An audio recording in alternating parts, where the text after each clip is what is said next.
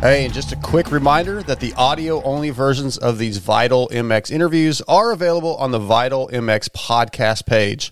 Search for it anywhere you get your pods and let your friends know about it. All right, this is Darkside with Vital MX. I'm back today with the owner of Redbud MX, Mr. Tim Ritchie. What's up, Tim? Everything at once. Everything at once. I bet. MXDN is coming up quick. We wanted to visit with you a little bit before the big event. Man, how has everything been at Redbud this year? How has the process been getting prepared for the 2022 MXDN? Man, it's been going well. We had a light season on purpose because we knew we had so much work to do for this. This thing probably takes better part of a year in total planning for it. You know, on and off between doing our other stuff and obviously a national, takes a little bit of time as well. Of course. So, and we don't want to neglect that for sure. So that was a good event. It was a great racetrack, which is putting a lot of pressure on me to duplicate that again, to replicate that track if possible. Good crowd. It was probably one of the better crowds we've had since 07, 08, when everything kind of crashed there. Right. Yeah, this was a good year, good racing in general, and I think all the fans were really back out in masses for 2022. Yeah, I think I've been missing some of the Zoom calls. We do a weekly Zoom call with all the other promoters, and the ones I caught, everybody's been up this year that I heard of. That's great to hear. Well, for sure. Before we get started really about MXDN and this year's event, for those that maybe don't know a lot about the history of Redbud, can you talk about it a little bit? I know it's a second generation track at this point. Your dad and I believe mom had some involvement in starting it in 1972, but give us a little rundown of the history. Yeah, I moved here when I was 5, so my memory of it's not so great. But yeah, he started it with 2 of his riding buddies and my grandfather on my mom's side. So one guy was a high school principal, one guy was a installation contractor. They started it as a side gig, just like things like that start, something cool to do on the weekends. My dad it's kind of a cool story. My dad had a Yamaha Mako shop in Valparaiso, and Selvaraj was the Mako importer at the time. So he was his Mako rep, which is kind of cool. Selvaraj been around a long time, but that kind of gives you an idea how long he's been around, I guess. Yeah, that's a lot of history. We're just right there, just talking about a shop like that. Yeah. Well, what happened was somebody broke into the shop and it got torched on their way out. Oh. So it burned to the ground, and he actually started a shop here at the Blue Barn down out front. He had a Mako taco shop, and we moved here. And 2 or 3 years in, I guess, to the racing at the track, but he kind of thought maybe somebody could make a living doing the racetrack thing, and bought the other partners out, and 50 years later, here we are. Yeah, that's amazing that he found like almost the heaven of moto, right? It's one of the favorite tracks on the circuit for the fan. Most of the time, I would say 80% of the time, 90% of the time, when polled, most people say Redbud is the best track in the country. You get a little bit of Millvilles here and there, but really Redbud is a quintessential track on the circuit. Yeah, riders do have their preferences. Generally, whoever wins obviously loves those tracks. Yeah.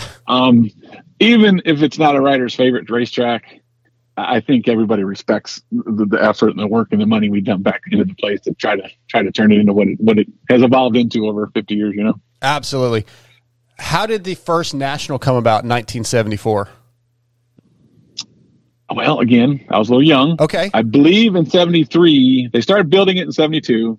73, they ran a CMC national, I believe. And in 74, this was the beginning of all this. AMA was giving these things away. And they picked one up. And it's kind of funny because we've been fighting to keep it ever since then, it seems like. And when did the July 4th weekend start? Has that always been the weekend? I can't even tell you that. Okay. Danny. I have no idea. But you have to look in the RacerX Vault. We actually missed a year in there, which I didn't realize. We ran one in 74, and we did not run a national in 75. Oh, wow. Okay. So I didn't know that until Davey put all that history out there in the vault. And so we were kind of off with our annual event. But then in 20, with COVID year, we ran a doubleheader that year. So back on. So that kind of caught us back up to where we thought we were the whole time. I love it. Yeah, I'll have to reach out to Davey about some of that history then. Yeah, he definitely is the encyclopedia of that. Is it tough? Like, do you have to fight to keep that July 4th weekend every year, or is it pretty much? No, not really. I mean, I think, MX Sports kind of, they're our partners. We're their partners, whatever. So if we do good, they're doing good. So, I'm sure they're happy to keep us there. And I think everybody respects that date, and nobody wants to jump dates anyway if they can avoid it. That's probably true. I mean? Yeah. But as long as we've been on that one, you know what I mean? That would be a pretty big question if anybody ever changed that and why that would happen, Right. As far as the fans go, we kind of talked about it being a favorite. And of course you got the Red Bud. Yeah. Like, what do you think specifically it is about that event, that facility, that the fans love so much? Is it just the viewing? I mean, it's obviously a beautiful facility. The dirt's good. It's usually good racing. I mean, but is there anything that just jumps out to you that is what sets that thing off apart from everybody else?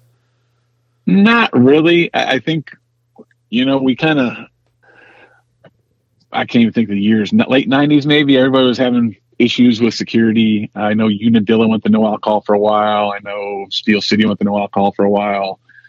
We were all having the same problems. The crowds were rough. They were hard to keep under control. And my sister and I, our father was still here and running things. And Amy and I were involved enough to tell each other, it's like, hey, let's try to keep the party alive and let's spend the money on security to try to make it safe for everybody, but let it still continue. So through that whole time, we never went to no alcohol. We've still never gone to no alcohol. We sell beer inside the racetrack now, and that's our pouring area. So people cannot bring alcohol into that, but they can bring alcohol into the parking lot, into the camping lot. They can tailgate, and obviously they can come inside and buy beer. So we had never had to go that route of no alcohol at all. We spent a ton of money on security to get it to where we could handle it, and it could stay safe for everybody. And back in those days, there was riots, there was all kinds of really ugly stuff happening at a lot of the racetracks, including this one. I got you. Yeah, well, people definitely love it. Let's go ahead and jump into some MXDN. 2018 was the last one at your facility. Obviously, rough day for the American team. Lots and lots of rain. It was a mud fest. There was comments on the track prep and the sand and et cetera. You've kind of talked about that multiple times. What are you doing this year for 2022 to try to make sure that it's maybe I don't really want to use the word better, but where people are happier? Yeah. It's a really tough one to explain. I think it was a racetrack in October that none of the pros would ever see in July. Mm-hmm. You don't get system rain in July that comes through and just parks and dumps on you for 2 days. That, in July you get storms that blow through. You might get a lot of rain, but it blows through in 45 minutes and washes a bunch of stuff out, and then it's out of here and the sun's shining again. So it's nothing those guys would have ever seen. Ironically, right now, we are super dry, which is exactly what happened last time. Yeah. It was really dry leading up to that event. That's kind of a weird thing, but when it dries out like that, it sucks all the moisture out of the ground. Like the grass keeps growing and sucks all the moisture out of the ground, which opens the ground up for moisture to get back in it, kind of. And that was the facility. As far as the racetrack goes, it's the same exact thing as today right now, which I have a plan for that. But we've been working it. We've been trying to get everything done and getting it, polished up as good as we can. And when it's dry like that, you're just working it into baby powder. It's just everything out there is an inch or two of fluff, dried up fluff on top. And that's what it was in 18. And I think we may have even thrown a little bit of water before it all started because it was dry coming up to it. And I know we had an off-road truck, it was Deegan at the time, that went out Thursday and was going to be part of the show on Sunday. And he was testing some stuff and just doing a lap. And it was pretty deep and dry, just on top, just fluff, It wasn't opened up like where the ripper opened up. Right. Which, when you see the rain coming, that's the last thing you do is open it up. So I knew it was firm underneath, but we didn't really get that crazy much rain. It was just a slow soaker like that turned that poo on top into poo. So, the track was very raceable. it wasn't like a mud fest, like they couldn't get around the racetrack or anything like that. I think what happened, this is my personal opinion, I've never talked to any of those guys about it, but I think it just threw those guys, the U.S. team, off so far. I think they knew exactly what they were going to get. And when they went out there, it was so far away from that deep loam, chocolate cake, super deep, where you could stuff it in a corner anywhere. It was the opposite of that. It was 2 or 3 inches of sloppy stuff on top with a hard base underneath, kind of. And I think it just threw them off so far. It just threw a monkey wrench in everything they had going on. And I don't know. I've never talked to anyone about it. Right. Well, there's always difference of opinions anyway, and you're going to get different sides and different thoughts. So, but there was no extra sand added like everybody thought. I mean, I do sections. It's not like, at this point, I've been doing that for so long. I don't resand the whole racetrack. I'll do, there's some sections that wash really bad, so it needs replenished quite a bit. And there's sections that I want to act in a certain way. If I got a downhill that I want to get, real bumpy, I'll put some extra sand on it to make sure it stays loose. So I had done that, but it wasn't what everybody thought it was. It turned into, we changed the racetrack for the Euros. Yes. And the 2 things we changed were, we took the off camera out, and we did that because they wanted a specific length of racetrack for TV, and it was a little long. And we changed the first turn for the mechanics area. Yes. The first turns, I think everybody would agree, it's much safer now than it was. I don't think anybody thinks it should be back where it was before. So we ran that for 4 years since then, and nobody thinks that section's European-ish, air quotes, Right. So it just turned into, they changed the track, what we changed, we had to do. We had to change the start line to house their pit structure. It's massive. It's like 250 foot long, where what we run for the Nationals is about 100 foot long. So we didn't have a 250 foot perfect straightaway, that level straightaway that we could put that thing on. So that's why the first turns changed the way it did.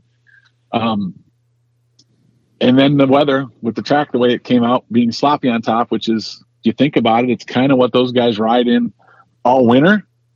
They're practicing over in Europe in the snow and the rain and on unprepped tracks in the slop. It's kind of exactly what those guys ride quite a bit, Sure. Yes. So it just played into their hands what it was. And again, it wasn't changed for the Europeans. It wasn't done anything like that. And this time around, I'll make sure we're not in the same exact position if we do get weather. Currently, It doesn't look like we're going to get weather. It looks like it's going to be very, very dry. Okay. When it comes to the logistics and the preparations and like, quote unquote, who's in charge for MXDN, how much of that is you and how much of that is In Front Moto? It's a little different than the National. So the National, we're the promoter, and MX Sports is the sanctioning body. For this event, we are the event organizer. And this event is owned by In Front Motor Racing, so IMR. That technicality is in there. So it's technically their event, 100%. Where the National, MX Sports is in charge of the National, the pro race. They don't have any say over anything else, pretty much. The rest of the facility is ours to take care of. It's kind of the same thing for this, but they're in charge. I mean, they set the pricing. I mean, we're kind of, I think they look at us as a partner. That they don't know the U.S. market like we do, and being we've already done an event with them, I think we've got some good trust there. So we do talk through all this stuff, but all of that stuff is their say in the end. The only thing we have control over is camping and parking. That's okay. It. So the rest of the stuff, where there's a revenue share, I'm not allowed to talk about the contract and all that stuff. That's fine. They're in charge of it all. So when it comes to track prep, like obviously the leap is a big thing, right? Even at the National every year, is the leap going to be doable for the 250s? I hear you laughing. Yeah. I mean, I think JT explained it once and he nailed it. If I stretch that thing out and give everybody a run at it, it's a matter of time until some kid on a 150F tries it. Okay. You know what I mean? Yeah. LaRocco had this analogy years ago. Before four strokes, he said we'd walk a track and think, do you think you can do that section? Do you think that can be done? And he said, once four strokes hit, it was, you think anybody will try that? Because it's like everything's doable. You know what I mean? Yeah, yeah. So you put these kids on 70 horsepower 450s, they're going to jump it. So I try to set it up to where a perfect situation would be all the 450s can do it. Only the top guys could do it from the inside, per se. Okay. Sure. And then only the top 250s could do it from the outside. that would be a perfect kind of setup. You know what I mean? Because if you stretch it out and let everybody do it, it's going to kind of lose its allure a little bit. Of course. Yeah, I agree. But setting it up like I just explained isn't so simple. You know what I mean? It's not like we do a practice on Saturday anymore. It's just a 1-day pro race. So if it's wrong, it's wrong. I did, from where it was from the National, it's very similar to that. There is a VIP tent outside of that area, so I took that berm down a whole lot. But I moved it out probably 10 to 15 feet. So it should be more than doable. Well, I mean, the 250s did it this year. Yeah, there was a handful of 250s that did it this year. So yeah, it'll be doable for 250s from the outside. And some of that can be controlled with the prep of the corner, how deep we get it, how wet we get it. You know, if it's deep and soft, that robs a lot of horsepower, and that changes the game a little bit, you know. Yeah, I guess. So, and for the National, we have amateurs on the same racetrack.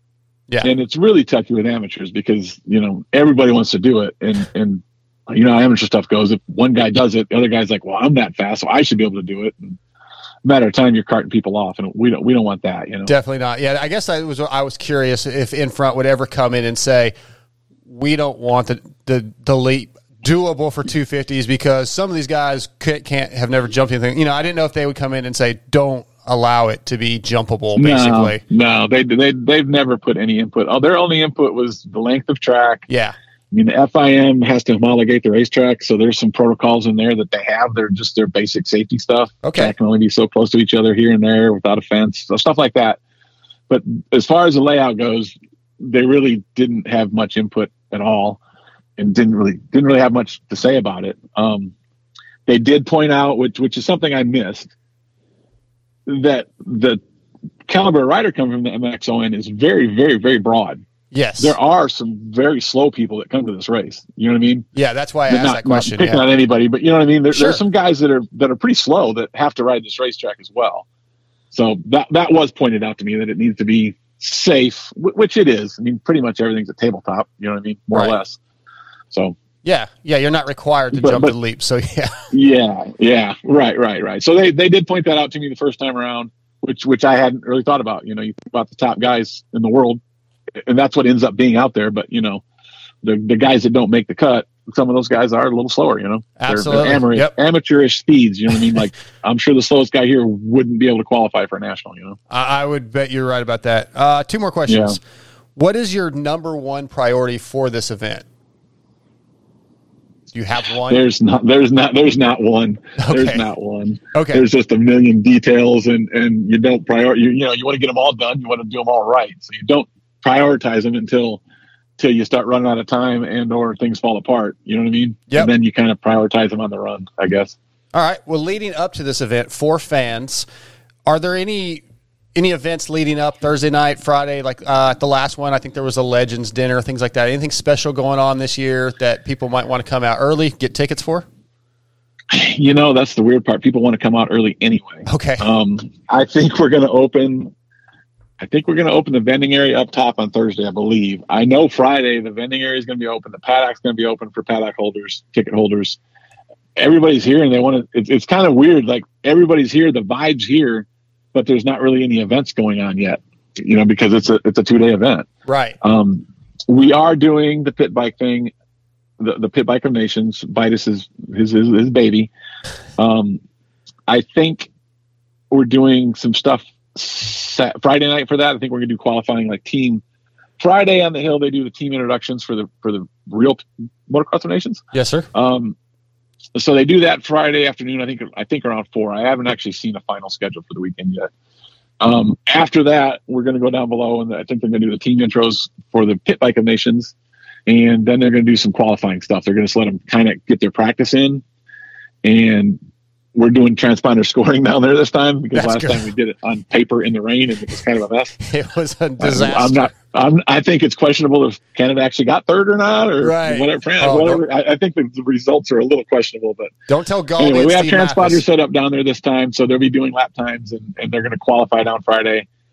And Racer X is doing the race day live stage thing again. So we're bringing a stage in and a jumbotron for down there and a sound system. And when there's nothing going on up here, In Front gave them the ability, let them broadcast what's going on down there because they obviously own the broadcast rights to the event. So Racer X will be streaming all that, I believe.